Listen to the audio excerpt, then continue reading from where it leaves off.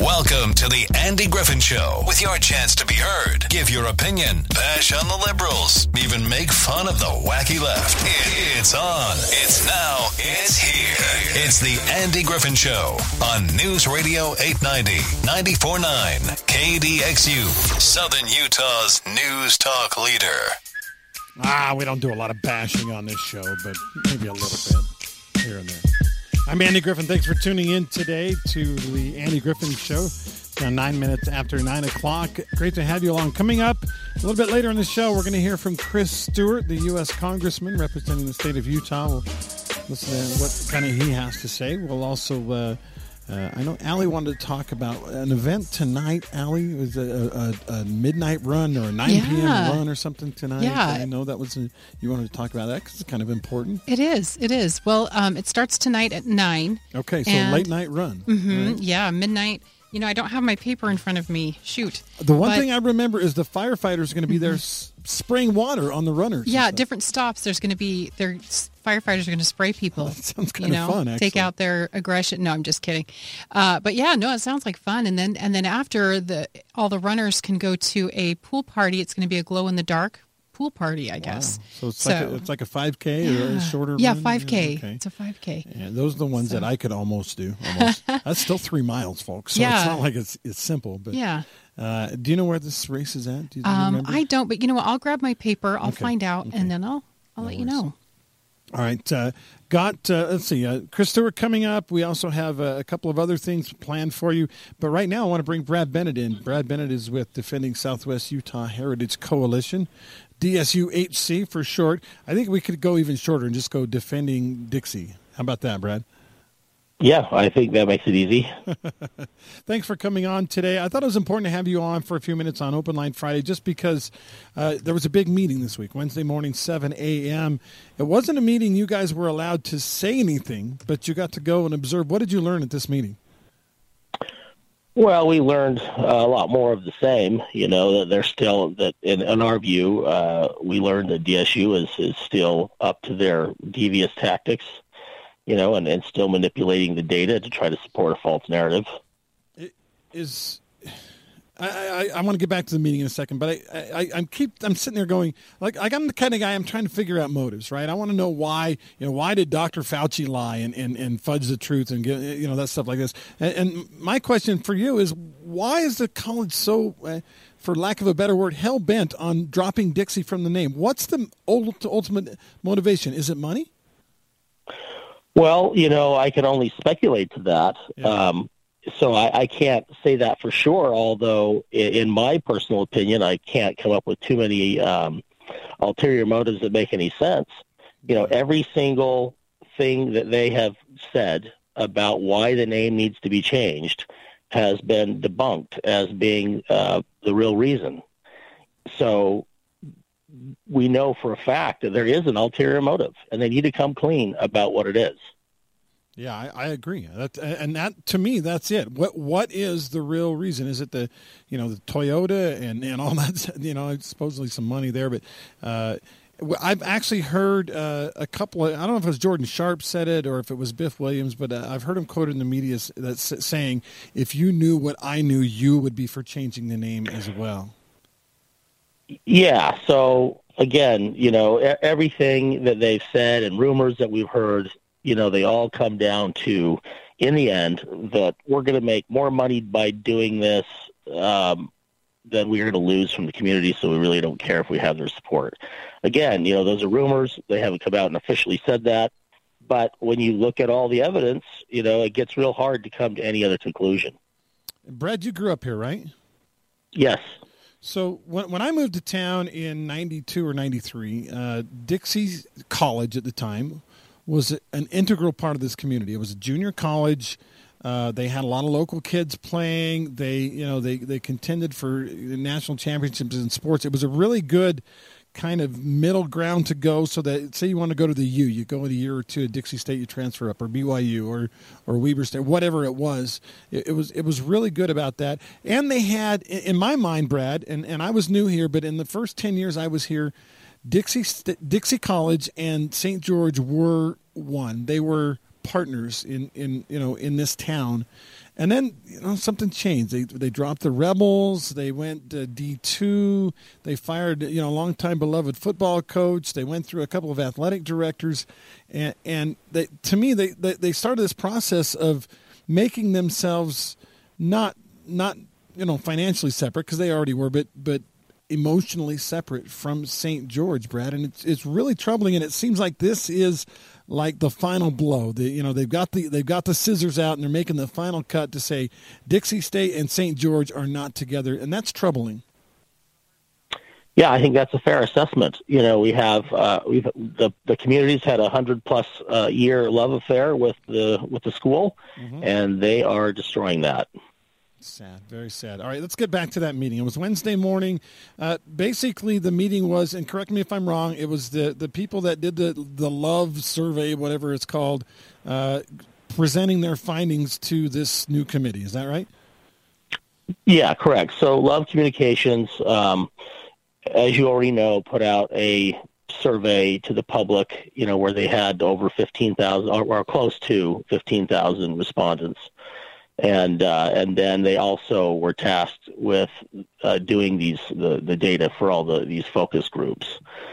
The problem that I see with this is that DSU had pretty much full control of who the participants were in the focus groups, and there really weren't that many. In contrast to, say, a survey of 15,000 people, there were around 400 people in the focus groups.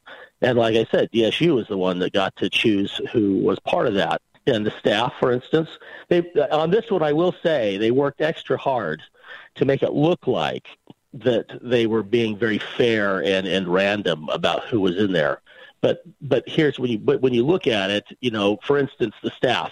We already know that DSU staff is highly afraid to come out and say anything against Dixie for fear of retaliation. Yeah, they've told us this in private. And so when you randomly generate numbers of people on the staff to be in the group, but then you record the entire session and you know exactly who they are, that's a huge problem because it skews what they're going to say. Well, yeah. What they should have done is randomly picked maybe twice the amount of people they need, right? Mm-hmm. And then had them be able to participate anonymously. Yeah, I think anonymous would have been a huge thing there, because if I'm doing a study and I know my boss is listening, and the boss who has already made a statement on what we're doing the study on, there's no way I'm going to express my opinion knowing that my job might be on the line. Yeah, like I said, they should have randomly picked twice as many as they need, and then sent the 8 emails out to those and said, the first ones that respond, can be in it, and then they're anonymous. We don't know who exactly they are. There's a lot of things like that that I can see where they had lots of opportunities to manipulate who was in there. So the best analogy I can come up with is, let's say that I'm going to do my own focus group study, and the focus group study is about what's going to happen with the electoral votes this next election cycle for Utah. So I get to pick how many Democrats are going to be in the focus groups. I get to pick how many Republicans are going to be there. And then at the very end, I come to the conclusion that, well, it looks like the supermajority say that the electoral votes for Utah are all going to go Democrat this next time. Well, you don't have to know much above and beyond that to know that there's something seriously wrong with my data, because it doesn't match any data prior to that. It makes no sense, right? So there's something wrong. And that's the same thing here. They came out and they showed that 65% of the people that they talked to in the focus groups thought that Dixie should be removed. Now, if you look at the survey prior to that from Love Communications, where they had almost 15,000 people in the community speak out and say their opinion, well, they all said overwhelmingly that they want Dixie State University to stay. Every single poll prior to that, including the Cicero report, all show that Dixie State University is the name that everybody in Utah wants. So how can you come out now and say that 65% don't want it to stay, and then believe that report at all. There was a quote in a story on a media outlet that I read it, and I'm like, now wait, what? And the quote says, the report, I'm quoting here, the report says equal passion was expressed by both proponents and opponents of retaining the current name, and yet nearly everyone expressed the same goal, helping the university become nationally regarded, et cetera, et cetera, et cetera. Now, I haven't heard a lot of passion from the minority. I believe a small minority who want the name changed. That statement really surprised me. Well, yeah. Well, I was shocked. When you went through all the data where they were showing all the different individual parts of how they got to that conclusion.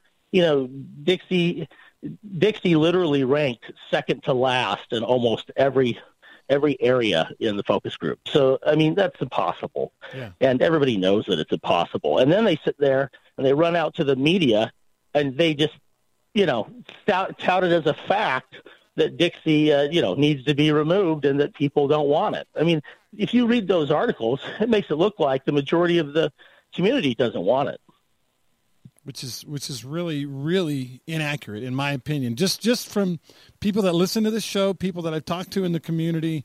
I even have a relative of mine, and I'm not going to say who it is because she might get fired, who's like, yeah, why are they trying to change the name? It makes no sense. She works for the university. So anyway, the whole thing is just mind-boggling to me that, and it kind of maybe Brad touches a little bit on one of the issues we're running into nationally when it comes to politics, and that's people being manipulated by the media and instead of being informed.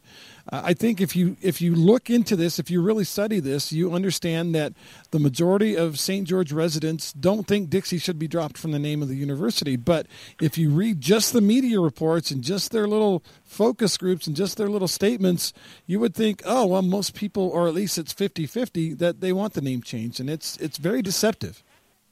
Yeah, none of that is true. And it's not even just that Southern Utahns don't want it changed. I mean, it's all of Utahns don't want it changed, when you look at the majority. And so you can't have this focus group study come out and directly contradict all of the other data prior to that and then expect that it's going to be, a non-flawed process. Seems like there was some manipulation, as you were saying, with the focus groups, some intimidation perhaps even, maybe unintentional, but intimidation nonetheless. That is, in and of itself, I suppose, not illegal, but it's certainly unethical and, well, it's just plain wrong, Brad. Well, like I said, they're getting better at the manipulation because they know that we're gonna do a grandma request for the raw data. They know that we're going to try to look into it further, and they've done everything they can to ensure that we won't be able to prove it. Frustrating. All right, hey, George Staley's on the other line. You want to talk to him for a sec? Of course. All right. Hey, George, what's going on? No, not a whole lot. I appreciate what Brad's saying, but I'd like to add a little bit of real numbers to what Brad has said. If you look at the several focus groups surveys that they had before, Dixie was overwhelming in large groups.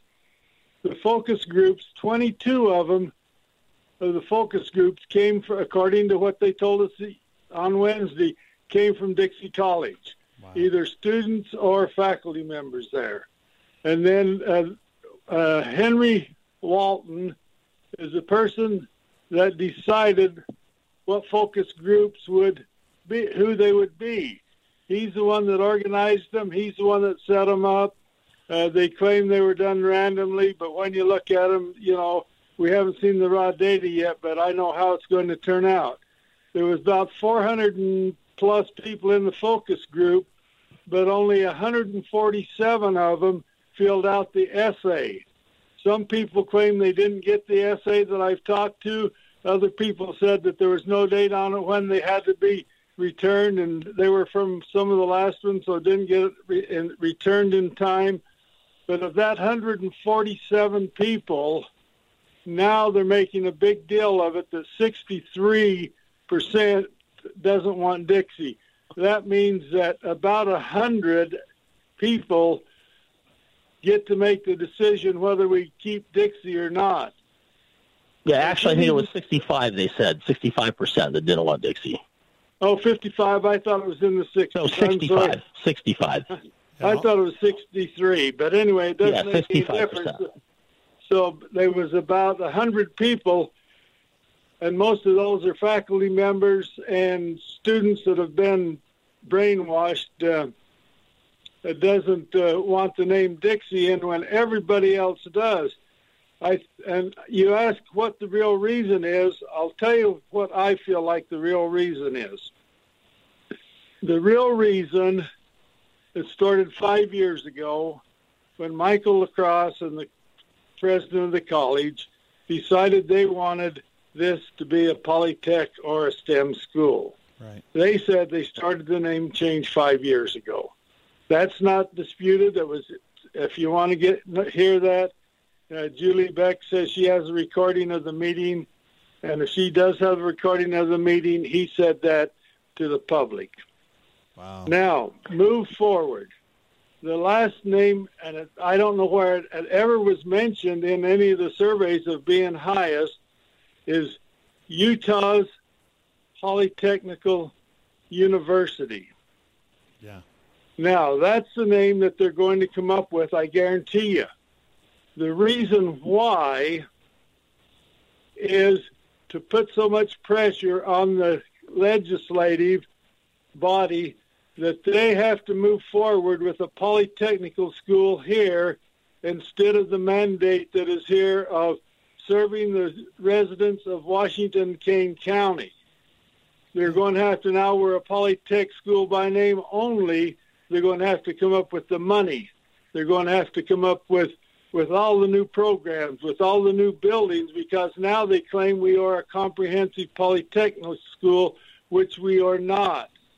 Julie Beck said the thing that bothered her most about the survey is that in Washington County and outside Kane County, it would be a hindrance to a polytechnical school if we kept the name Dixie. So that's why they want it. They are putting pressure on the Senate. The Senate should immediately come down and investigate the way that the surveys and the committee has gone through and shut them down immediately, because it's not what the Senate wants to change the people here to become a polytechnical school. I'm not saying there's anything wrong with a polytechnical school, but that's not what the survey shows the people here want. And they'll put pressure on our senators to turn us into something that is not in the best interest. He also mentioned that I asked this question yesterday to the city mayor, that he used the Pittsburgh, Pennsylvania community. He says that's not the same amount of population that St. George says there'll be. I looked it up. 302,000 people is what they have, but greater Pittsburgh is 2.33 million people. That's the Wasatch Front right there. Yeah. Huh? That's the Wasatch Front right there. Well, that's what I'm saying. Yeah. And we don't have the water to become that. He says we're going to be the biggest university in Utah. If we have 60,000 people in our university here, the infrastructure and the people, we're not going to be able to support that type of a community, even though it might be a great economical boost to some people. It's not best for a community that has limited size growth because of water and because of the terrain that we have. It's just physical impossible. George, I got to run. George, thank you for calling today. I really appreciate that. We want to make sure and let Brad have his final say here. Brad, it sounds like, what George was saying is basically they're trying to change the very nature of the university, not just the name, which is just as troubling. Yeah, and so they definitely are trying to change the whole direction of the university. In fact, they're trying to change it into something that Biff says has really never been done before. So that's probably one of my bigger concerns is, will it even work? And if we invest a lot of money into this plan that's unproven, what will the end result be? So there's a lot of things happening here that are really being done, forced placed, I should say, on the community by a handful of people. And I don't even know that there's any real proof that any of this is going to work out. So, Brad, what's next? Where are we at on this whole name change thing? What can we do? Where are we? So, we're pretty much at the point now where it's important that everybody writes their legislators, because there's no question they're going to forward a name that's not going to have Dixie in it up to the Board of Higher Education. So write your letters to them, write your letters to the House of Representatives, and write your house to the Utah Senators. You have to do that and let them know that, in no uncertain terms, that if they kowtow to cancel culture or vote to remove Dixie, that we just can no longer support their reelection. All right. He's Brad Bennett, DSU-HC, supporting and trying to keep Dixie in the name. Brad, thank you so much for coming on today. We'll have you again, I'm sure. Yeah, thanks, Andy. Appreciate it. All right. See ya. Talk to you later. Brad has been very vocal, along with Tim Anderson and some others, trying to let Biff Williams and the rest of those on the Board of Regents, hey, we don't want the name change. And we know you have a vision. You want to be a polytechnic, whatever.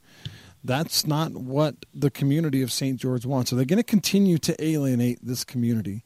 It's like, what if your ex moved back in with you? It's like Dixie State asked for a divorce, 10, 15 years ago when they went Division II and made all these changes and dropped rebels and everything.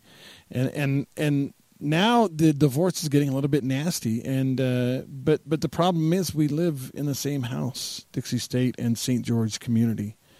And they keep pushing and they keep pushing. So, all right, got to get a weather break in. When we come back, we will hear from Chris Stewart, the congressman, U.S. congressman representing the state of Utah. He had a pretty poignant message to give us. And we'll also honor Dean Cox, County Commissioner, who stepped down from his position, having some health issues as well. So this is the Andy Griffin Show on News Radio 890, 94.9 KDXU.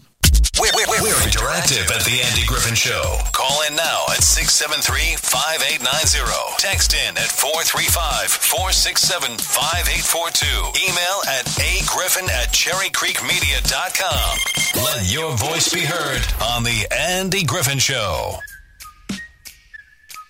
How are you today? 9:34 on KDXU. I'm glad to have you along for the ride. It's Open Line Friday, so if you want to check in with the show, 673-5890 again is the phone number. I'm going to do this, though. I want to play this little segment from Chris Stewart yesterday. It's only, 4 minutes and 17 seconds, but Chris Stewart had something on his mind. I thought it was pretty poignant. Here he is.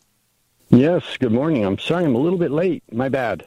No worries. I just was, I was kind of trying to fill a little bit because we still wanted to get you on the air, give you a couple of minutes. Hey, you've been prolifically writing again. Tell us about your latest editorial.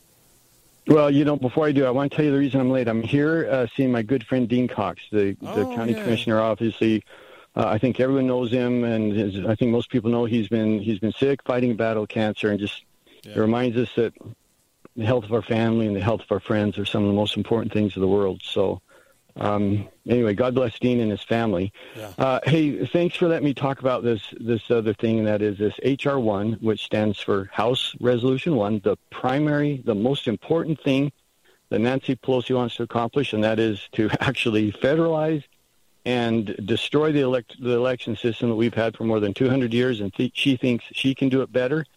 And there's just no battle that's more important than stopping this legislation. It's hard sometimes, Chris, to cut through all the noise that is the leftist media in particular. I mean, it used to be you could go to CNN or whatever and trust what you hear. That was 10, 15, 20 years ago. Now, they're telling us, hey, the stuff you guys are doing is messing with elections, and that's why Nancy Pelosi has to make these changes. How do we sort through all that? Well, I think you can start with this premise of, do you trust the media? Mm-hmm. Have they ever been dishonest with you? Have they ever been political or been biased? Because the answer to that is pretty obvious. Yeah. And does someone suddenly think, well, on this issue, they're probably going to tell us the truth? Well, does that seem obvious? Because it seems unlikely to me. Yeah, But this is what H.R. 1 does. It federalizes state elections. And it literally says, Nancy Pelosi and Chuck Schumer says, we don't care how you do it in your state. We're going to make you do it this way because we think it's better. And by the way, the Constitution is really clear on this. It says that state legislatures will determine how that state's elections are managed. It's really clear this is unconstitutional. I mean, it does such things as it forbids a state to require someone to have ID to vote. I mean, who in the world thinks that's a good idea? To say nationally, you don't have to show any identification of any sort in order to vote. And we think that's a good idea. It provides federal funding for election. So I'm not responsible to go out to my friends and supporters and say, hey, if you believe in what I'm doing, then help me win re-election. Help me with $5 or $10. It takes that away and says, no, we're going to fund it. The federal government will be responsible for giving candidates money. And you trust Nancy Pelosi and Chuck Schumer to decide who gets money and who doesn't? This is just absurd legislation. It's designed to keep the Democrats in power forever. And again, it's one of the highest priorities we have to stop it. And it's another step, it feels like, for them trying to socialize our country, make it a socialist country. And we can't stand for that, Chris. We can't do it. I couldn't agree more. And it's just one of the ways, like you said, it's one more. And people say, well, that's so dramatic. You're exaggerating. It's not fair for you to say they're socialists or they're socializing the country. And it's like I've said, hey, look, I'll quit calling you a socialist when you quit acting like a socialist, when you quit supporting socialist policies, and then I'll quit that very moment. But as long as you're supporting things that socialize our country, and that I think even worse, pit us against one another, pit us against one another based on race. Come up with this idea that if everyone can't be equal in outcome, then we're going to take it away from those who have achieved. Quit supporting those things, and I'll quit calling you a socialist. Yeah, I like to say, for crying out loud, that's my favorite phrase lately, because this capitalism works, and it has worked forever, and for them to try to take that away is just heartbreaking. Chris, I got to run. Thank you, though, for spending some time in, and I also, too, want to honor Dean Cox, great man who served for over 3 decades in Washington County. Well, thank you, and I'll tell him you send him your best regards. Thank you, sir. Thanks, Chris. Chris Stewart there. I talked to him yesterday. It was weird. I had a time slot for him. In radio, everything is timed almost to the second, not even almost to the second.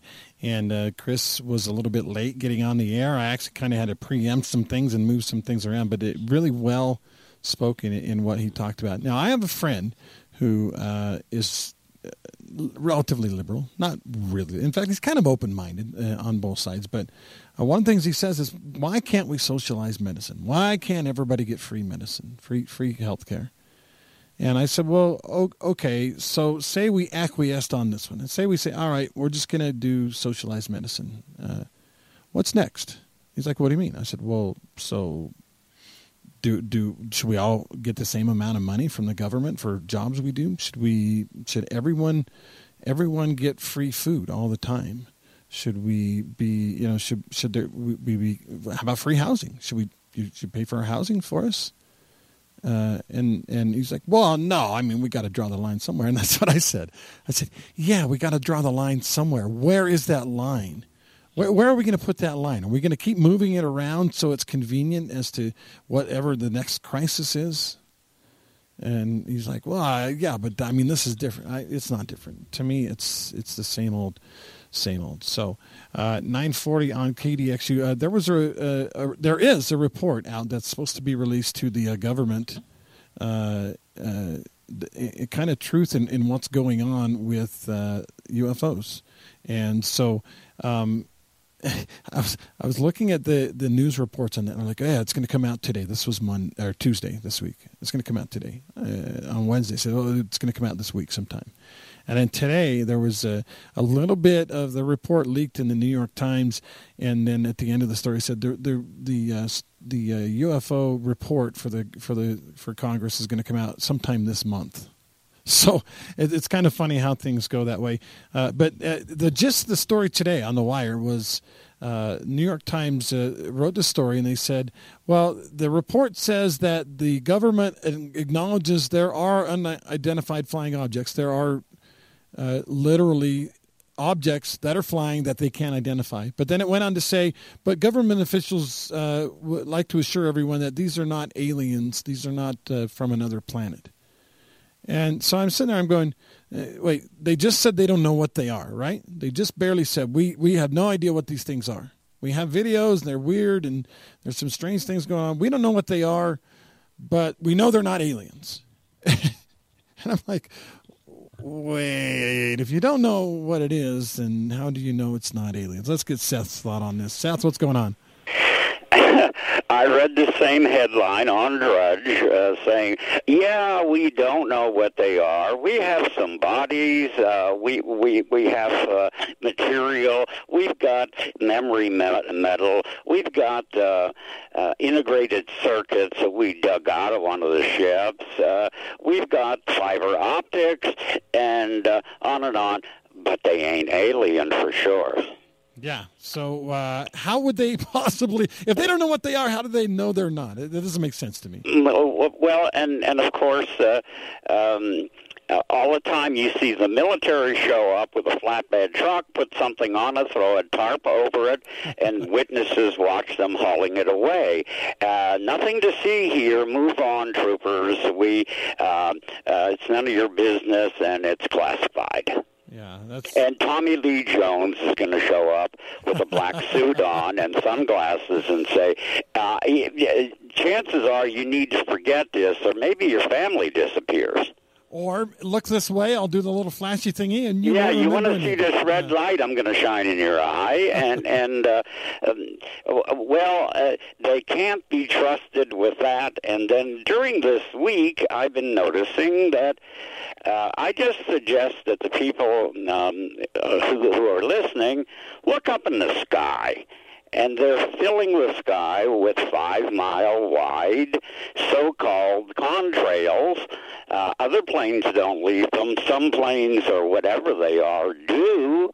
And as soon as the temperature went up to triple digits, they decided that they were going to do some global dimming. They were going to dim the sun for us so we didn't get sunburned. Really? Which is really nice because at some point they started early in the morning and they were segmented. They squirt some out, it stops, and then they go 5 or 10 miles or off to the horizon, then come back and do another little segment. Now, as far as I can understand about contrails and jet engines, if you turn the engine off and there's no contrail coming out, you sink like a rock. Yeah, that makes sense. So if it's segmented and X's and O's and funny the patterns that are going on, and that it's coincidental where there's one stripe, they come back later, put another stripe in. Yeah. So aluminum and barium and maybe a little vaccine. Who knows what is the constituents of the stuff falling out of the sky? In any case, I don't want me or my garden or my ducks to be consuming it. No. You know what would be nice to come out of the sky right now, though, Seth, is actual rain. That would be good. Well, H2O, clean? Huh? Yeah, that'd be nice. That's so radical. I tried to plant a squash plant the other day in my garden that I sprinkle with my roof sprinklers. And I get down a half inch. It's bone dry, like nobody has ever seen a drop of water an inch below. Yeah. Okay, and the only recourse is currently I'm flooding the beds to try to get some penetration down to the root zone. Yeah. Okay, and so this is a serious situation. And if they would lie to us about the things we've been observing, how many other things have they lied to us about? The better question might be, how many things haven't they lied about at this point? Exactly. And so somehow I believe we're going to come into a period of time where secrets, Cliff High is talking, he's a fellow that had predicted goings-on at the World Trade Center in advance, and he's saying that secrets are going to be revealed. We've been in the Piscean age, and we've moved into the Aquarian age where science and rationality is going to be on the forefront, and we can't continue disguising and disclaiming everything people can see with their own eyes. Let me ask you, Seth, on this report that's supposed to come out at some point this month, is there going to be anything there that you think will surprise anybody? It's leaking whatever these things are. They're taunting the military and the rest of us. They're going in places. They're being visible. And so there's no way I think they can put the genie back in the bottle and tell us we're all crazy again.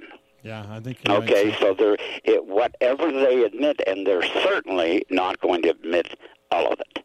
Yeah. But right. I think it's you can't put your finger in the dike like a little Dutch boy and stop the flood. The flood is going to take your dam out. Yep. Got to run, Seth. Thank you. Thank you. Good to talk to you. Joe Shoney is a local loan consultant. His specialty is customer service. 2 new reviews. In fact, he's up to, 537 reviews. Both of them 5 stars. Imagine that, because he averages nearly 5 stars.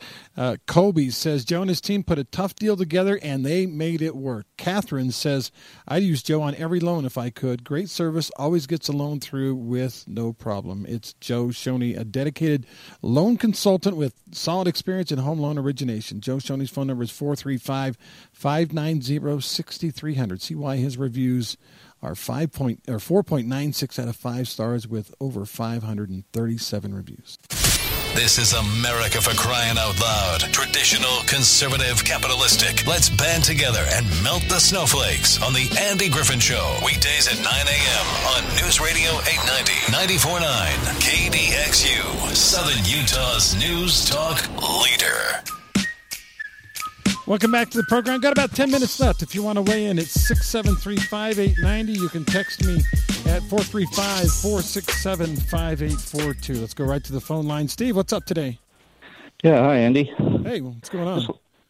Well, I'd like to continue on from a conversation we were having yesterday with Mayor Randall and her budget representative. Sure. You know, people took, and apparently even a police officer called in and took great exception to my audacity to point out about the pensions and the generosity of our city. And so for the record, to start with, I'm not talking about getting rid of pensions for police and firemen. They do a very dangerous and important job for us, and I think you could support that. But what about the 14, well, actually there would be 12 other departments within the city? For example, they've got a job posted right now for a custodian, entry-level custodian, with a fully paid pension, 12 days of paid, 10 days, 2 weeks of paid vacation, 12 paid holidays, 12 days of sick leave, which you can accrue unlimited, plus 100% paid medical benefits, 100% for you and your dependents. Wow. Now, Andy, you tell me, is there another job in this city that you know of? And by the way, I've been looking. I believe the city is the most generous employer by far in this area, and I simply want to know why. That's a great question. But did you say 12 paid vacation or holidays? Yeah. So that's the start. After 4 years, you get 3 weeks of paid vacation. Wow. Plus 12 paid holidays. Andy, how many paid holidays do you get? I think 5. Yeah, and so at the city, if you don't take them, you add them into your vacation accrual. Right. This is the most generous job on the planet. I don't know why everybody doesn't work for the city. In fact, I'm thinking of coming out of retirement and applying for the custodian job. What an amazing job that is. Well, if you just factor in the free health care, right, by itself, that's worth, $800 a month maybe. And it's for your dependents as well. It's not just you. Yeah. Most jobs today, you're very fortunate if they pay for you. But by and large, you have to pay a portion or maybe all of it for your dependents. But not if you work for the city. And we're not talking about, these police and firemen jobs. The vast majority of these people work in public works. They work in economic and housing development, community development. The city manager has staff that is paid this generously. They're not putting their lives on the line. They're not up at 2:00 in the morning going and helping somebody that's called for help. These are people like you and me, average Joes. Yeah. And so again, I want to ask anybody who's in a position of decision making in the city, please come on the radio and explain to me why those of us who pay for this have to pay for such generous benefits and pay.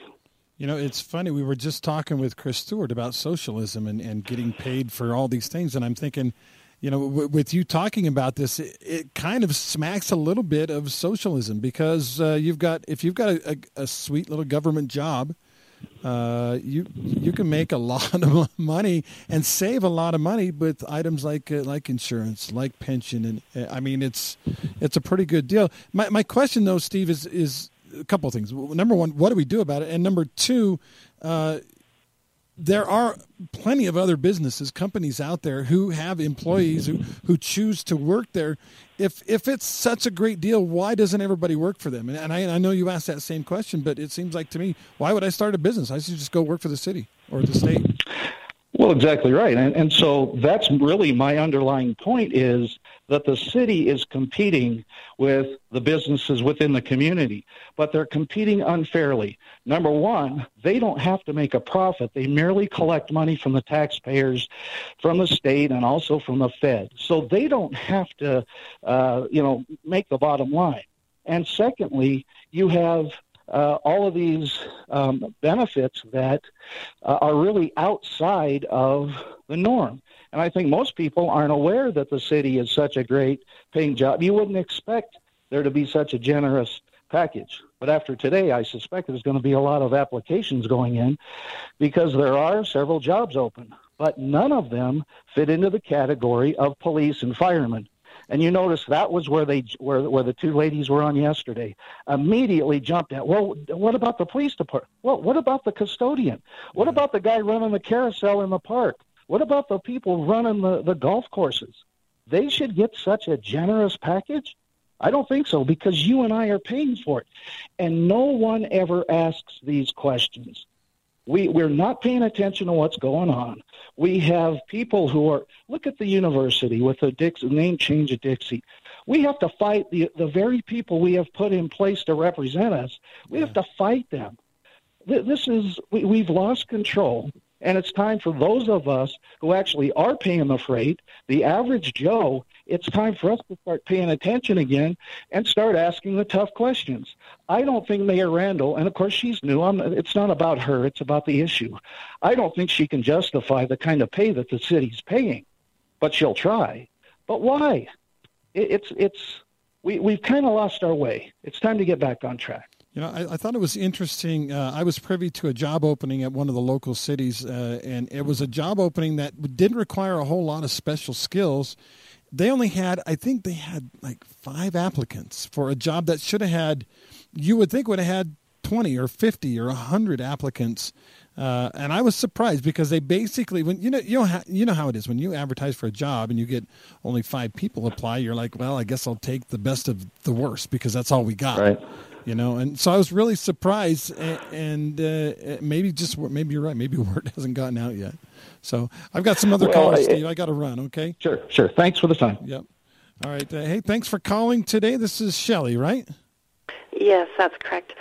I wanted to say when we moved here, like about 25 years ago, my husband and I were comparing where do we work for private organizations or versus the city, and it's not the city of Washington, but another city. It was much lower paying, and we kept debating back and forth, and we thought, okay, yes, there is some insurance, and yes, there's a pension, but we went through struggling years of sacrificing, knowing we could be paid more working for a private company, but we kept going, and we thought, okay, in the long run, this might be a better fit for us. So we sacrificed, and we did put up with having paid less money. And then I just feel like it's kind of, you're right, a social thing that if I can't have a pension, we should take it away from everyone else. I kind of disappointed in that attitude. It's kind of like people killing their lovers if someone else wants them, they can't have them. Right. I'm just a little bit appalled because I think we all make choices of where we're going to work, and I think we shouldn't take away from someone what they have. And, we had a college degree, and it was a lower paying job, but that's what we chose. Anyway, everyone makes their choice. Shelley, can I disclose something to you? My wife's name is Shelley, and she works for the government. And you are not her. It's kind of a weird coincidence, but we kind of went through the same thing about 20. Ours was about almost 30 years ago. But do we take this maybe lower paying job, knowing that in the long run it would be good for us? And we made the same decision. So right. Yeah. And sometimes when you are working for the city, you do get called out. I mean, there might be floods, there might be electrical things. You have to deal with the public. You've got cleaning up the graffiti sometimes. I mean, there's so many things, that might be in your job description. And I think it's wonderful people being custodians. That's a lot of work. Yeah. And I'm grateful that I'm thinking that's great that they do get some benefits being a custodian. Thanks for the call, Shelley. Really great to talk to you today. I appreciate it. Bye. Allie, I know were able to find out when that late night run was? We've got about 20 seconds. Your mic must be off, sweetheart. There we go. Okay, sorry about that. Desert Color Development off of the Southern Parkway. So that's where it is, and you can go to sgcity.org/races. Very good. Thanks. That's it for the show.